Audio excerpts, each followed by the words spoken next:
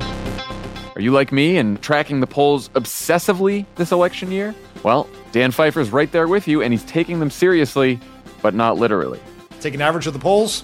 Don't forget about any one poll. And the thing that we try to tell everyone in every episode of this podcast is a poll that has Biden up to and a poll that has Biden down to, they all tell you the exact same thing, which is this is a very, very close race. The goal of this podcast is to help people understand polling and freak out about it just a little bit less. Explore the latest polls, what they actually mean, and whether or not it's time to hit the panic button. Tune into Polar Coaster with Dan Pfeiffer, Crooked's latest subscriber-exclusive show. To get access, subscribe to our Friends of the Pod community only at crooked.com/friends.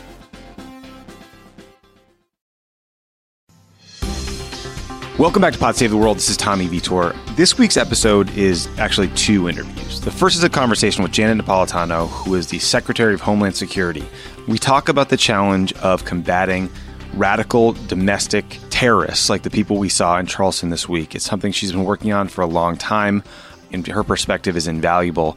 And then the second conversation is with David Cohen, who's the Deputy Director of the CIA, and he talks about how the building works, what it's like to be briefed on the deepest secrets in the entire world. And he also talked about his role at Treasury, where he used financial intelligence to combat terrorists. He's a fascinating guy who had incredible jobs, and I think brings you behind the scenes in a way that you won't find anywhere else. So thanks again for tuning in. Enjoy the interviews. On the line is President Janet Napolitano. She has served in a number of critical roles in government, but one of the most recent and one of the most relevant was the head of the Department of Homeland Security during the Obama administration. President Napolitano, thank you so much for being on the show. Thank you. I was wondering just what your basic reaction was to the events of the weekend and the response from the Trump administration so far. Well, I was, horrified at the violence in Charlottesville. And, my sympathies go out to the injured and to the family and friends of the women and the police officers who were killed. And sorely disappointed in the president's comments, particularly on his reference to, was it many sides or both sides, et cetera, and his reluctance to cast blame where blame was due, and his failure to really come forward with a message of unity for the country. Yeah. So digging into the policy here, the problem of right-wing extremism is not new. It's not new to Trump.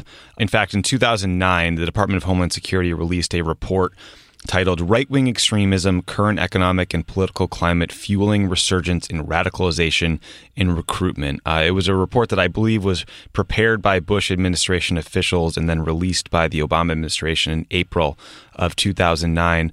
I was hoping you could talk a bit about that report, because when I think back on it and how quickly it was politicized and actually walked back wrongly, in my view, by us, the Obama administration, not DHS, the White House, it bothers me because I feel like we've been reluctant to talk about a real growing threat in communities and to police forces across the country that we saw spill out this weekend. That's right. And the report correctly identified some of the factors that fuel the rise in right-wing extremism and its growth around the country. It was walked back in part because of references to veterans, and those references were not well done or well researched. But the overall gist of the report was accurate. And, this is something we have to grapple with as a country. There are real pockets of right-wing extremism, and they have become, if anything, more vocal and more active in the current political climate than they were even during the Obama administration. What is the policy solution to deal with the threat from these groups? Because what's so disconcerting is what I assume should be able to unify people, I guess, is the fact that very often these individuals are a threat to law enforcement personnel who pull them over, who visit their homes, and these acts end in violence. How do we get everyone to reflect on that fact and focus on these individuals and the threat they pose? Well, I think, number one, it is a real law enforcement problem to the extent that these groups are fomenting violence and supporting violence and committing acts of violence.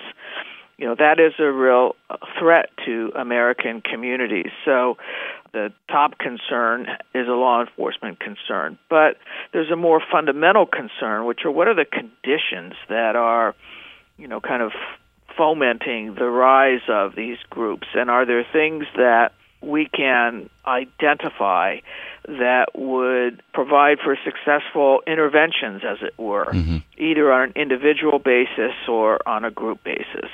And that's a more difficult question because there are a variety of factors that go into this that are, many of them are socioeconomic. Many of those who associate with these groups are kind of feeling left out of, the sense of, opportunity and the ability to thrive economically that so many other people have.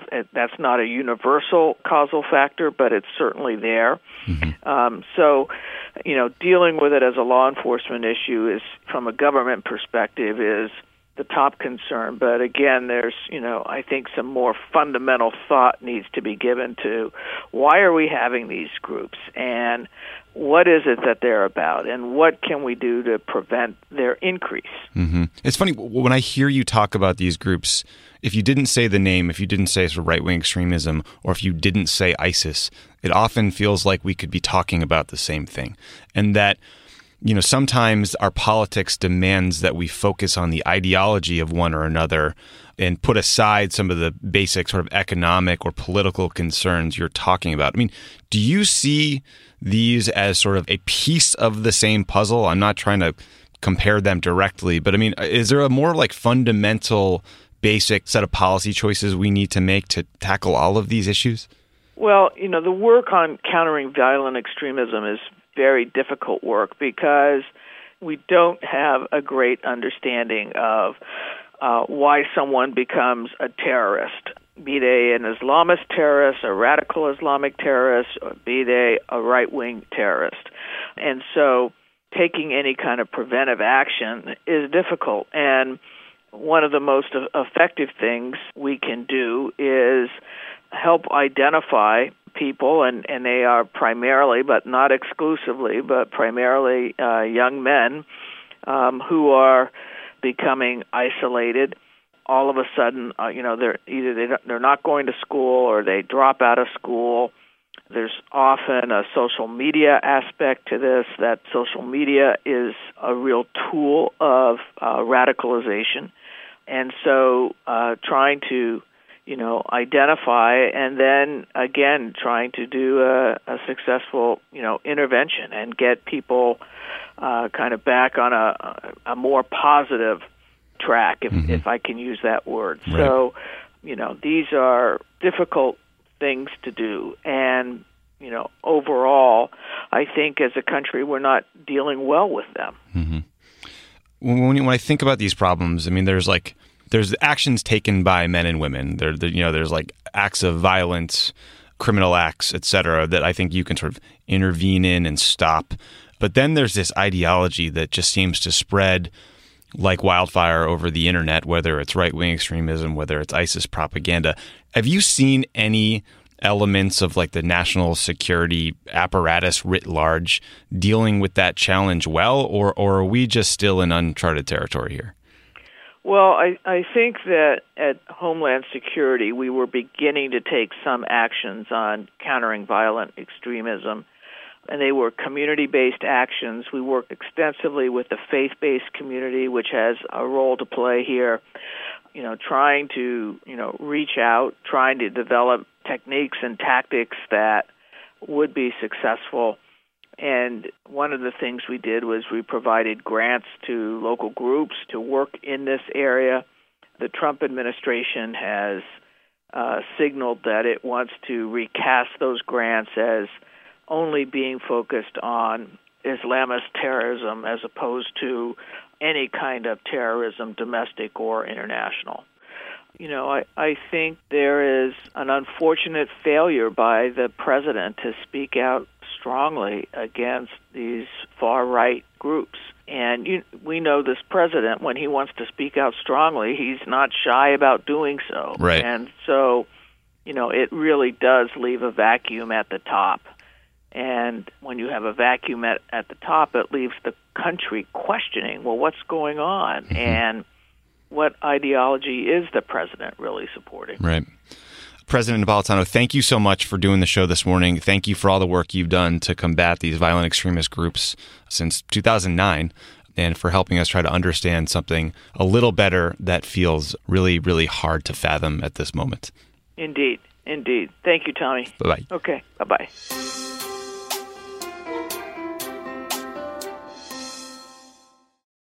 This show is sponsored by BetterHelp. We all carry around different stressors, big and small.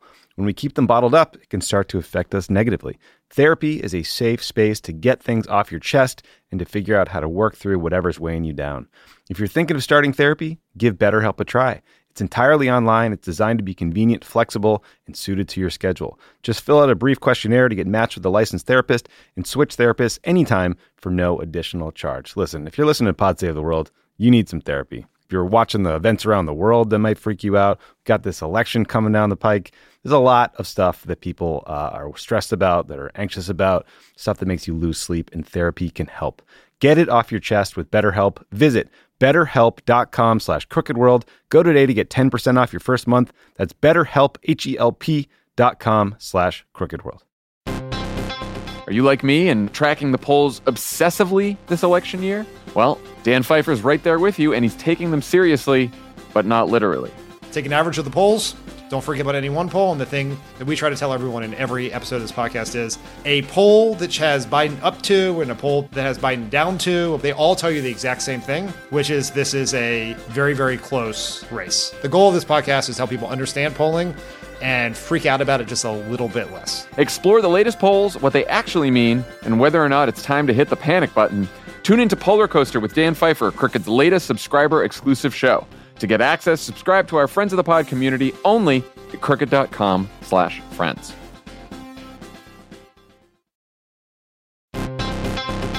All right, people, we all know the stakes of the 2024 election are high, whether it's keeping the Senate, taking back the House, or stopping Republicans at the state level. If you're ready to make a real difference, sign up for Vote Save America's 2024 volunteer program. And just to make it interesting, we're pitting you against each other. Vote Save America will sort you onto a team, east or west, and you'll compete with a community of other volunteers to maximize your impact on the ground with opportunities tailored to you and the causes you care about. The team with the highest volunteering stats could secure the biggest prize of all, the continuation of American democracy. Head to votesaveamerica.com/2024 now and get ready to organize or else. This message has been paid for by Vote Save America. You can learn more at votesaveamerica.com, and this ad has not been authorized by any candidate or candidates committee.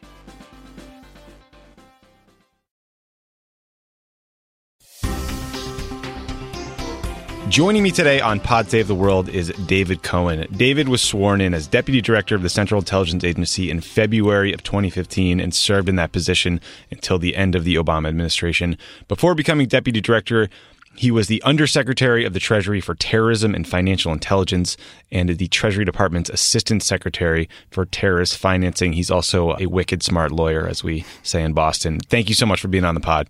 Great to be here. Thanks, Tommy.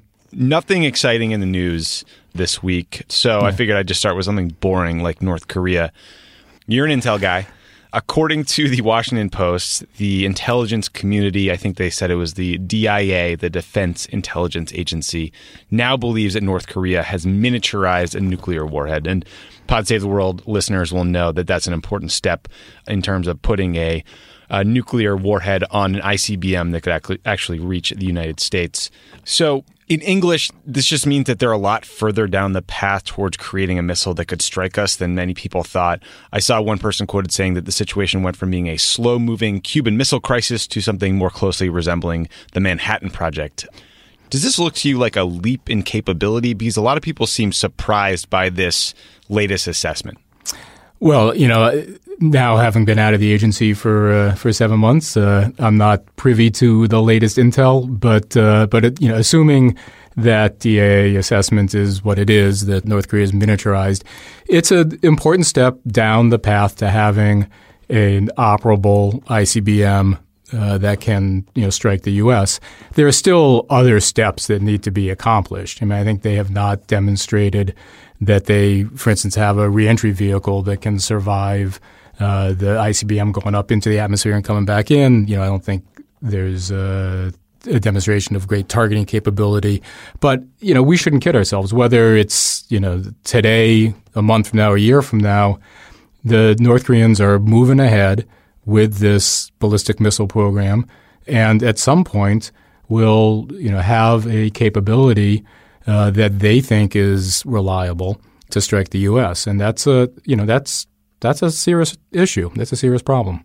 It's a big deal. So this is a bit of a speculative question, so dismiss it accordingly if you think so. But no one is surprised by their technology advancements because it's literally like 50s era technology, getting a first stage, second stage, third stage rocket that could reach increasingly further distances. But I thought that the miniaturization process was far more complex. Decades ago, a Pakistani scientist named A.Q. Khan, who is the father of Pakistan's nuclear program, shared nuclear secrets and technology with North Korea. Does this feel like an instance where they might have gotten some infusion of knowledge? I mean, again, I'm speculating here. It just feels like a lot of people were caught off guard by the miniaturization progress. Yeah, look, I think the key to recognize on North Korea's nuclear program and its ballistic missile program is that for a impoverished state that doesn't have a hell of a lot going for it, they pour all of their resources into these programs. They save a little bit for their cyber activity. We want to talk about that. Yeah, but they're good at that. But by and large, they take all their smart kids and train them up to be nuclear scientists and rocket scientists, and that's a national endeavor to develop this capability. So you're right. I mean, miniaturizing a nuclear warhead to be able to stick it on top of an ICBM is that's not an easy thing to do. But it is their equivalent of the moonshot. I mean, this is what they are all working together to try to achieve. How do you think your former agency colleagues assess the impact of Trump's recent rhetoric about North Korea? Could he be jujitsuing them? Could it intimidate them? Could this be something that makes Kim Jong-un back down? Or do you think he could be making it worse? Could he be making it harder to get to a negotiations phase? Like, what's your assessment? What do you think the agency thinks about this kind of rhetoric? Yeah, I mean, I've been toying with the notion that maybe there is some really well-developed, carefully honed strategy underlying what's been going on. But it's pretty hard to actually maintain that way of thinking about things. Look, I think there's two important things to recognize about how the North Koreans and Kim Jong-un in particular are interpreting this, ever increasing heightening rhetoric coming out of the president in particular. One is that Kim Jong-un is loving this. As a matter of domestic politics in North Korea, it works perfectly for him. What he needs, what his father, what his grandfathers needs, what that dynasty needs is an America that is hostile, an America that is, always out there at any moment ready to strike. And the more that the president of the United States uses this torqued up rhetoric, the more that Kim Jong-un is able to solidify his control in North Korea. And, don't make any mistake about it. It is a totalitarian, awful place. I think, it's arguably the worst place on earth. And, so getting into this war of words with the president, something that the North Koreans are really good at. They got one of the best thesauruses I've ever seen when they, as they routinely make these sorts of over-the-top threats. This is great for Kim domestically. The other piece of this is that, and it's a little more worrisome, frankly, is that the North Koreans and Kim Jong-un as well really authentically believes that at any given moment the United States, along with our allies in the region, are going to attack. That the war isn't over. There was an armistice in 1953, but the war is still going on, and that what the United States is planning to do is to engage in regime change. And the danger of this rhetoric that the president is engaging in right now is that it can create a situation where the North Koreans and Kim Jong-un misperceives something that we're doing, whether it's one of these bomber runs as a demonstration, or the military exercises, the naval exercises that always occur this time of year.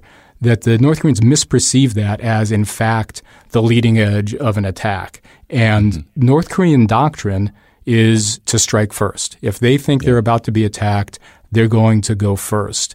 So the risk of a miscalculation here and a shooting war breaking out as a result of that is increased the more that we play into their fear of an American attack. Yeah, sobering stuff.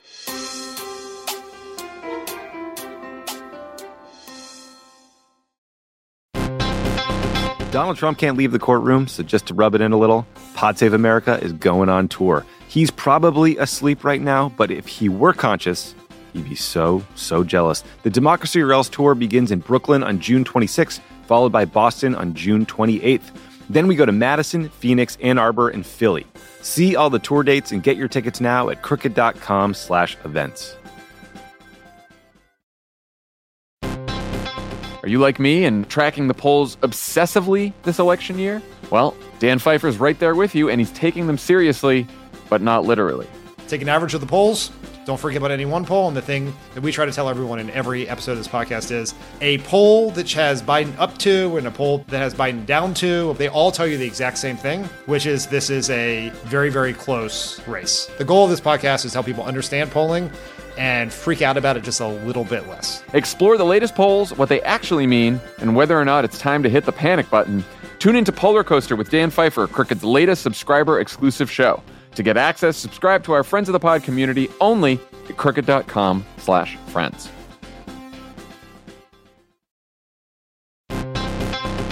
All right, people, we all know the stakes of the 2024 election are high, whether it's keeping the Senate, taking back the House, or stopping Republicans at the state level.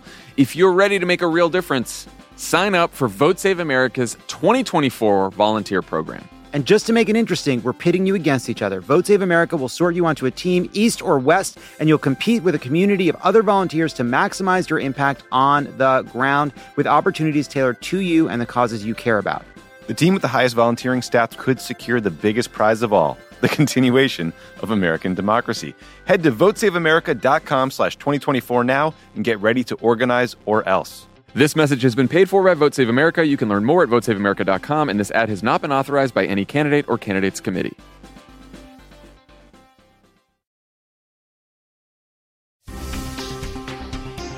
Okay, stepping back from the horror show that is North Korea, you were the deputy director of the CIA. I suspect that early on in your tenure, you had a series of the most fascinating briefings one could possibly imagine. That would include meetings with the Science and Technology Division to talk about all the cool gadgets we use to collect intelligence. That would include briefings about not just the most sensitive information we've gathered or assessments, but the sources and methods for how we gather that information.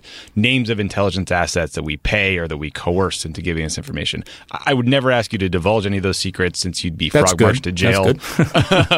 But can you try to take us in the room? Like, what is that experience like getting... I mean, because I think what people need to understand is, like, you can have a top secret clearance, and that doesn't mean you have what's called a need to know certain information, especially when it comes to the how we collect. Suddenly you are thrust into the most sensitive levels of intelligence information that exist on the planet, like the level the president is at. What was that like?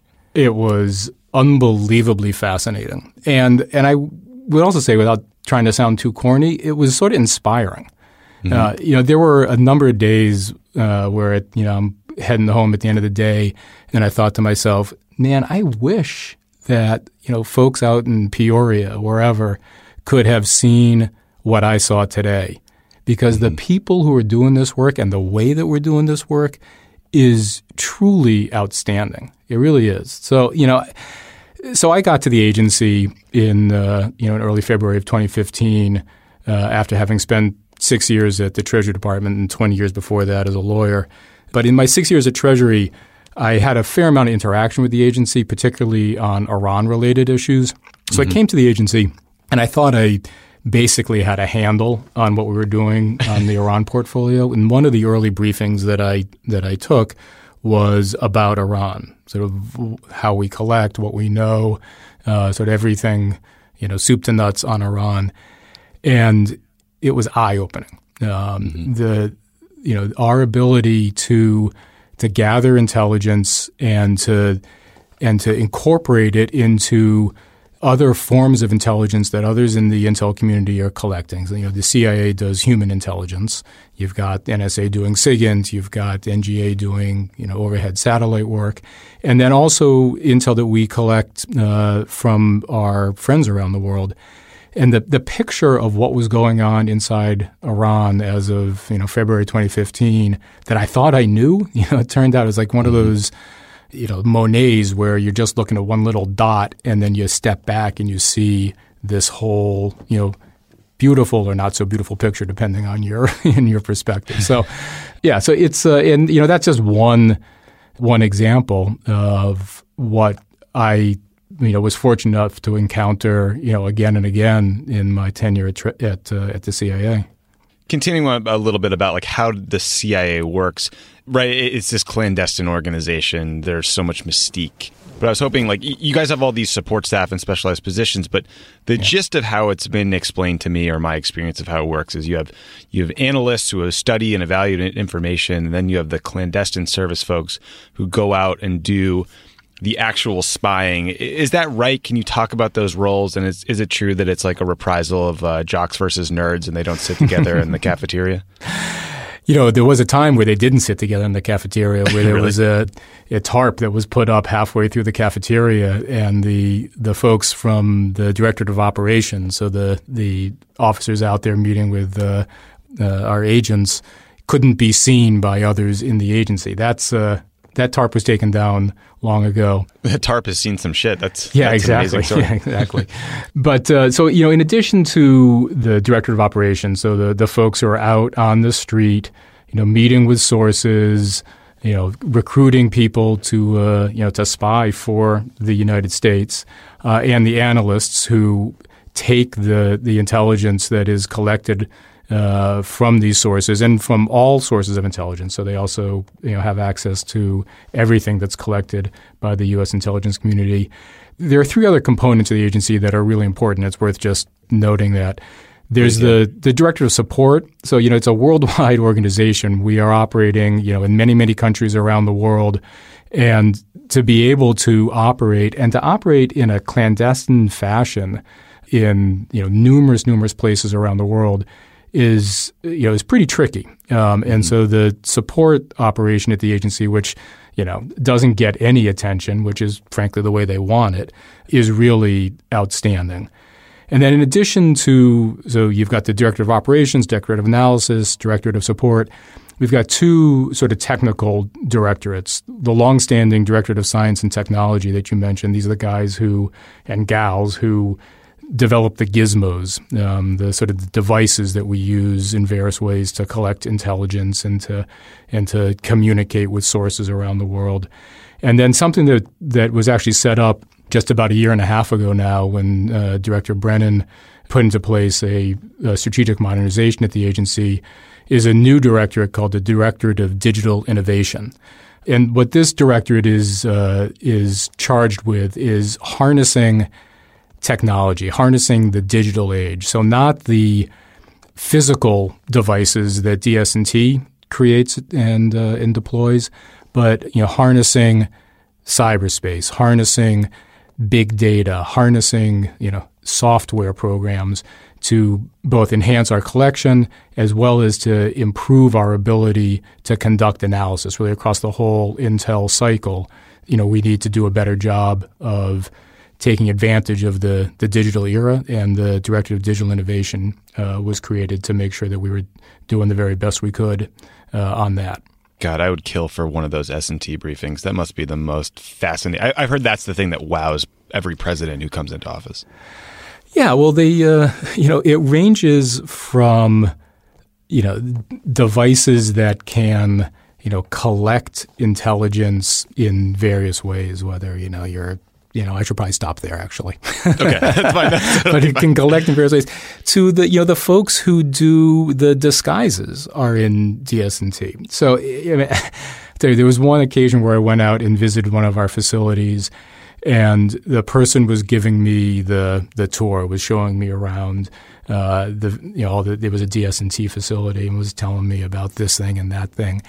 And at the end of this sort of, I don't know, it was 45 minutes or so tour, the person took off her wig. What? Took off her scarf, did some stuff with her ears and nose that, to take off some things that she had on. And I realized then that this was somebody that I knew, is someone who I had dealt with every day, basically. And I had no idea for the preceding 45 minutes that that's who it was. And so that's part of what the DS&T does as well. I hope you don't lose those people to the next Hobbit movie or Game of Thrones. So, okay, last sort of question on this vein is, a lot of young people listen to this show. I think a lot of them are tempted by government service.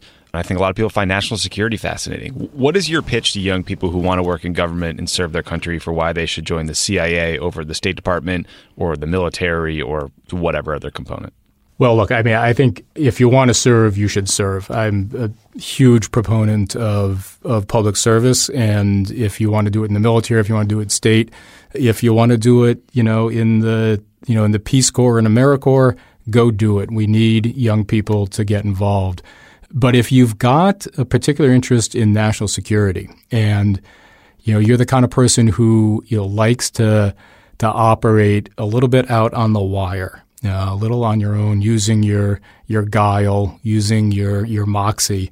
There's tremendous opportunity in the agency to be one of our officers who's out overseas, working with sources, recruiting new sources, and collecting intelligence. And one of the great things that I got to do as the deputy director is travel around a bunch, and I would go out to various stations around the world. And something that I always did is I would sit down with the young officers and have them describe to me, a recent operation that they conducted, whether it was meeting with a source or meeting with someone who they're trying to develop, or what have you. And the ingenuity and the bravery and just the coolness of what they were doing was stunning. And these were relatively young folks, 30 years old, 31 years old, whatever, out there basically on their own, working on behalf of the United States. And I think they got a charge out of it. I certainly got a charge out of it.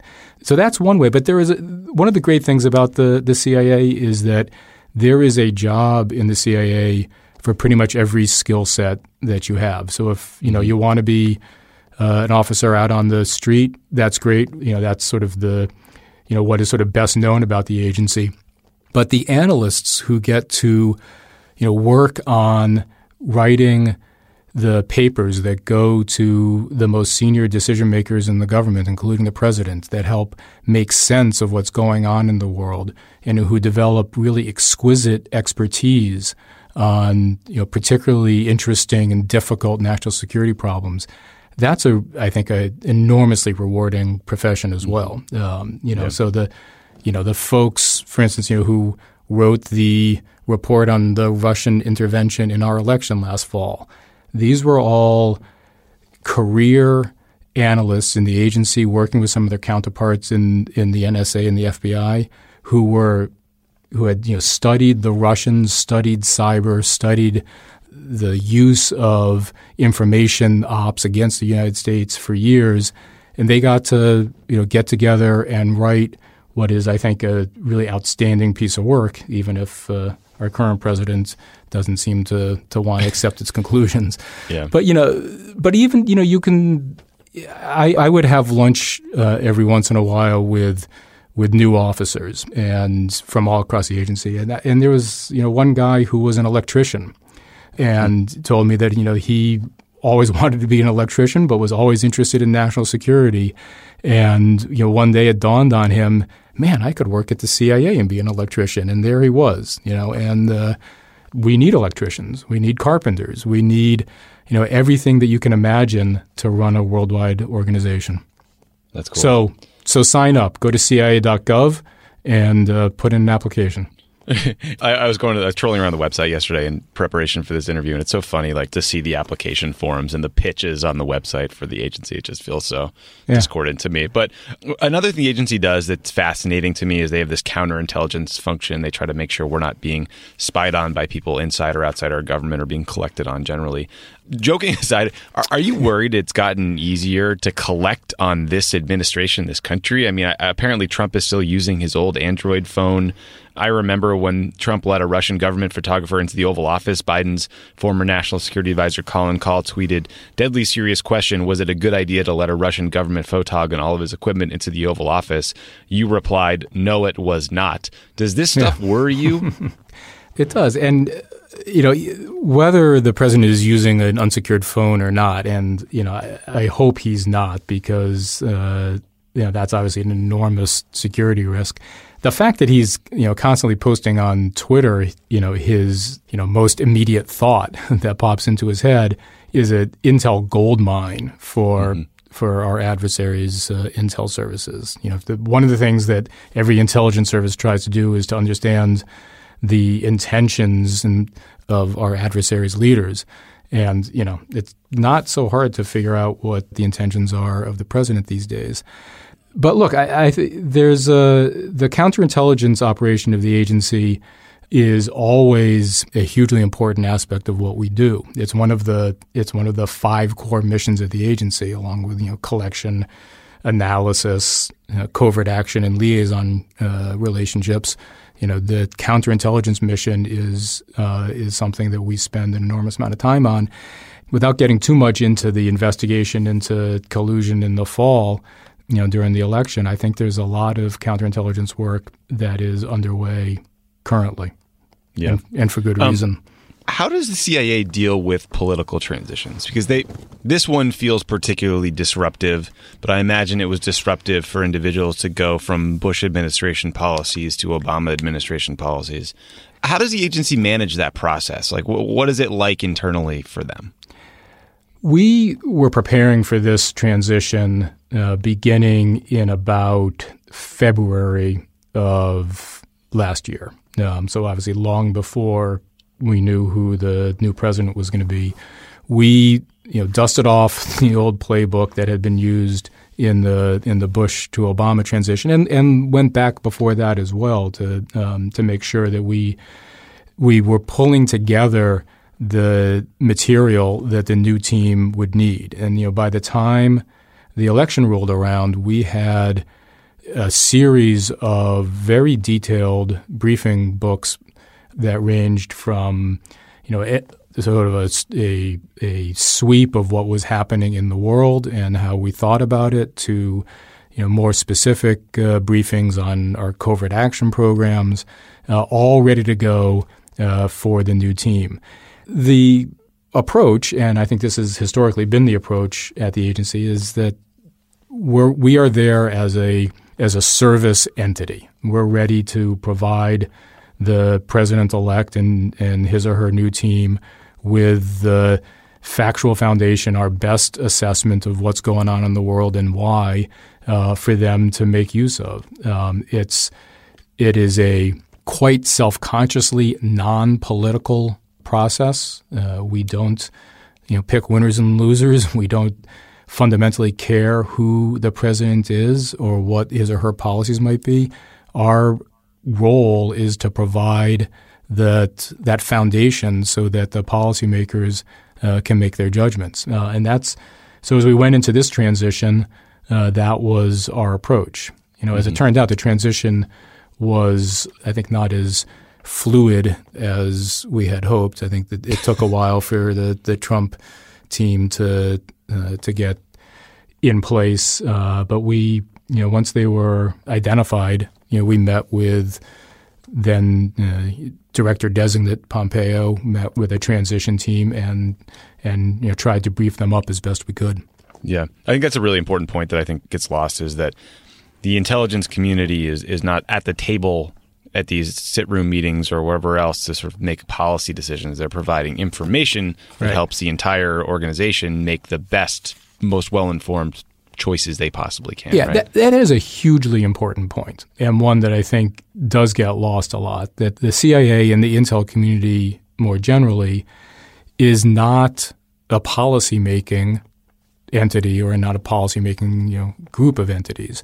Our obligation and our mission is to provide the best understanding, the best assessment, the best judgments about what is happening in the world, and to some extent our best prediction about what will happen if various policies are pursued. But it's up to the president and his or her national security team, foreign policy team, to make those policy judgments. Right. And that distinction between the objective analysis based on all sources of information that the agency produces and the political judgments of policymakers is one that is really, really important to maintain. An interesting example of exactly that is you wrote an op-ed recently, I believe it was in the Washington Post, talking about how Trump was politicizing intelligence around Iran. I was hoping you could talk a little bit about what you meant there and sort of the way the intelligence community assesses whether Iran is conforming to the Iran nuclear agreement, and then what then happens at a political level once that assessment is made. Yeah. So I wrote a piece that pointed out the risk that Trump was politicizing intelligence, and the jumping off point is the Iran deal, which put a whole series of restrictions on Iran's nuclear program in terms of how much enriched uranium they could hold, what kind of centrifuges they could have, how many they could spin, whether they could have a plutonium reactor, a whole set of sort of objective constraints on Iran's nuclear program. Congress passed a law that requires the president every 90 days to make a determination whether Iran is complying with those requirements. And the last 90-day deadline came up a couple weeks ago, and the reports were that there was a meeting in the Situation Room with the whole national security team, and that it was the uniform recommendation of Secretary Mattis, Secretary of Defense Mattis, Secretary of State Tillerson, Chairman of the Joint Chiefs of Staff Dunford, and the National Security Advisor General McMaster, that the president certify that Iran was complying with its obligations under the nuclear deal, which undoubtedly was based on intelligence analysis that was provided by the agency and others in the intelligence community. And the reports are that the president had what was described as a meltdown in the Situation Room and was very unhappy because in his view, he believes that Iran is noncompliant. And he gave an interview to the Wall Street Journal about a week or two ago where he said, I don't think they're complying. I think they're noncompliant. And, it's easy to say they comply. I think they're not compliant. And he reluctantly agreed to take the advice of his national security team, the so-called adults who are trying to contain the president in a sense, and certified Iran's compliance. But he came out of that meeting and he charged a group in the White House, including that well-known intel expert Steve Bannon, to conduct some detailed studies. I think it was what the phrase he used, the objective of which is to sort of justify the president's preconceived notion that Iran is not complying with the nuclear deal. And that is basically the definition of the politicization of intelligence. You've got a president who has a preferred policy outcome, doesn't like the intelligence that he's getting, and so he has now directed apparently a study to change the analysis so that it meets his desires. That is a big problem. Obviously the president and the senior policymakers have the prerogative to ask hard questions and to challenge the judgments of the intelligence community. But there's a big difference between asking a pointed question and demanding a specific answer. Yeah, demanding an outcome. Right? Yeah, exactly. And that is just a corruption of the intelligence process. And it's and it's really dangerous. It's dangerous for the specific issue that you're working on. So, here on the Iran deal, it will, if you bake into the analysis the outcome that you're looking for, you don't have the value of the intelligence analysis to help you in your decision-making process. But it also, undermines the credibility and reliability of the U.S. intelligence community more generally. And that's, there's a whole host of problems that flow from that. I thought it was a bad thing. I did too. I mean, and especially it's even more glaring in the context of North Korea, where you have the North Korean program, which is just inexorably heading in a bad and more dangerous place. And you have an Iran nuclear program that is being managed, for better for worse, by the international community. And the message it sends for us to throw out the Iran deal based on overtly cooked intelligence judgments sends a message to North Korea that they could never cut a deal with us. And I think that's a very dangerous thing. I totally agree with that. And it's not just North Korea, but I think North Korea is a perfect example of why you want your intelligence to be trusted around the world. Because, whether it's trying to persuade North Korea that they can do a deal with the United States and that we will live up to our end of the bargain, which is part of it, but also being able to go to allies around the world or folks who are not quite allies, the Chinese and certainly the Russians in the context of the Iran deal, and present to them our intelligence assessment and have them trust it and believe it is enormously important in a range of different situations. So, if you think about, counterterrorism, for instance, one of the things that we have done, historically and routinely is gone to partners around the world and say, here's what we know about Al-Qaeda. Here's what the attacks they're planning. Here's how they're raising money in your country. And here's how we know it, because our intel has detected this and we've made these assessments. That process depends on whoever you're talking to having trust and confidence in the reliability of the intelligence. And the more that intel gets politicized, the less able we are to bring people along sort of regardless of what the national security issue might be. Yep, and we're still trying to manage the fallout for the Iraq War where the intelligence was incorrect. Switching gears a little bit, and I'm mad at myself for not leaving more time for this. At the Treasury Department, you focused on terrorism, terrorist financing, financial intelligence. One eye-opening thing for me during my time at the NSC was how big of a role Treasury plays in combating terrorists. Can you talk about what you did and sort of talk about how sanctions are used and financial intelligence is used to fight groups like ISIS or Al-Qaeda? Yeah, sure. So the old adage of follow the money is sort of at the heart of what we did at Treasury. Just like good guys, bad guys like Al-Qaeda and ISIL and other terrorist groups need money to operate. They need to raise money, they need to move money, they need to spend money for the whole range of activities that they're involved in. And so one of the things we did at Treasury was use financial intelligence, follow the money, figure out the money trails, figure out the networks and map these networks of the donors who are supporting Al-Qaeda in particular, the financial institutions that might be involved in transferring the funds, and impose sanctions on those persons and institutions that are involved in the process. And the practical legal effect of a sanction in that circumstance is that whoever we designate with sanctions and put sanctions on is cut off from the U.S. financial system. Their assets here, if they have any, are frozen, and their name goes on a list. For a lot of folks, particularly operating in the Middle East, that's not a particularly significant event. They may not have a bank account, here in the U.S. They may not have any assets here. Right. But what we would do is we would do these designations, and we would then engage in sort of counterterrorism diplomacy in a sense. We would go out and meet with counterparts in foreign governments and with foreign financial institutions that may not be subject to U.S. law, but nonetheless care about their reputation. And we would go to them and say, look, we've imposed sanctions on Joe Smith here because he's a financier for Al-Qaeda. You don't want to have Joe Smith running money through your bank. You don't want to host an account for Joe Smith. It's bad for your reputation.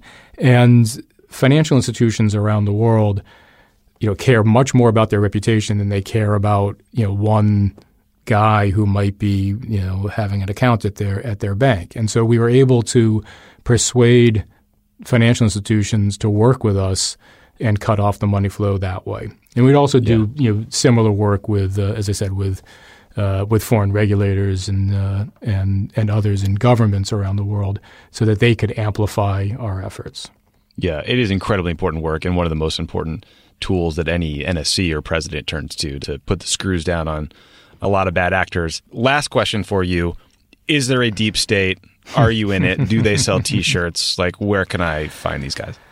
I don't know where you can get a T-shirt, but I'll go back to what I said at the outset of my impression when I got to the agency, although I don't want to diss my friends back at Treasury either. The career staff that works at the CIA, like the career staff who works at Treasury and works all around our government, I'm mostly exposed to the national security, foreign policy part of that, but I think it's true more broadly.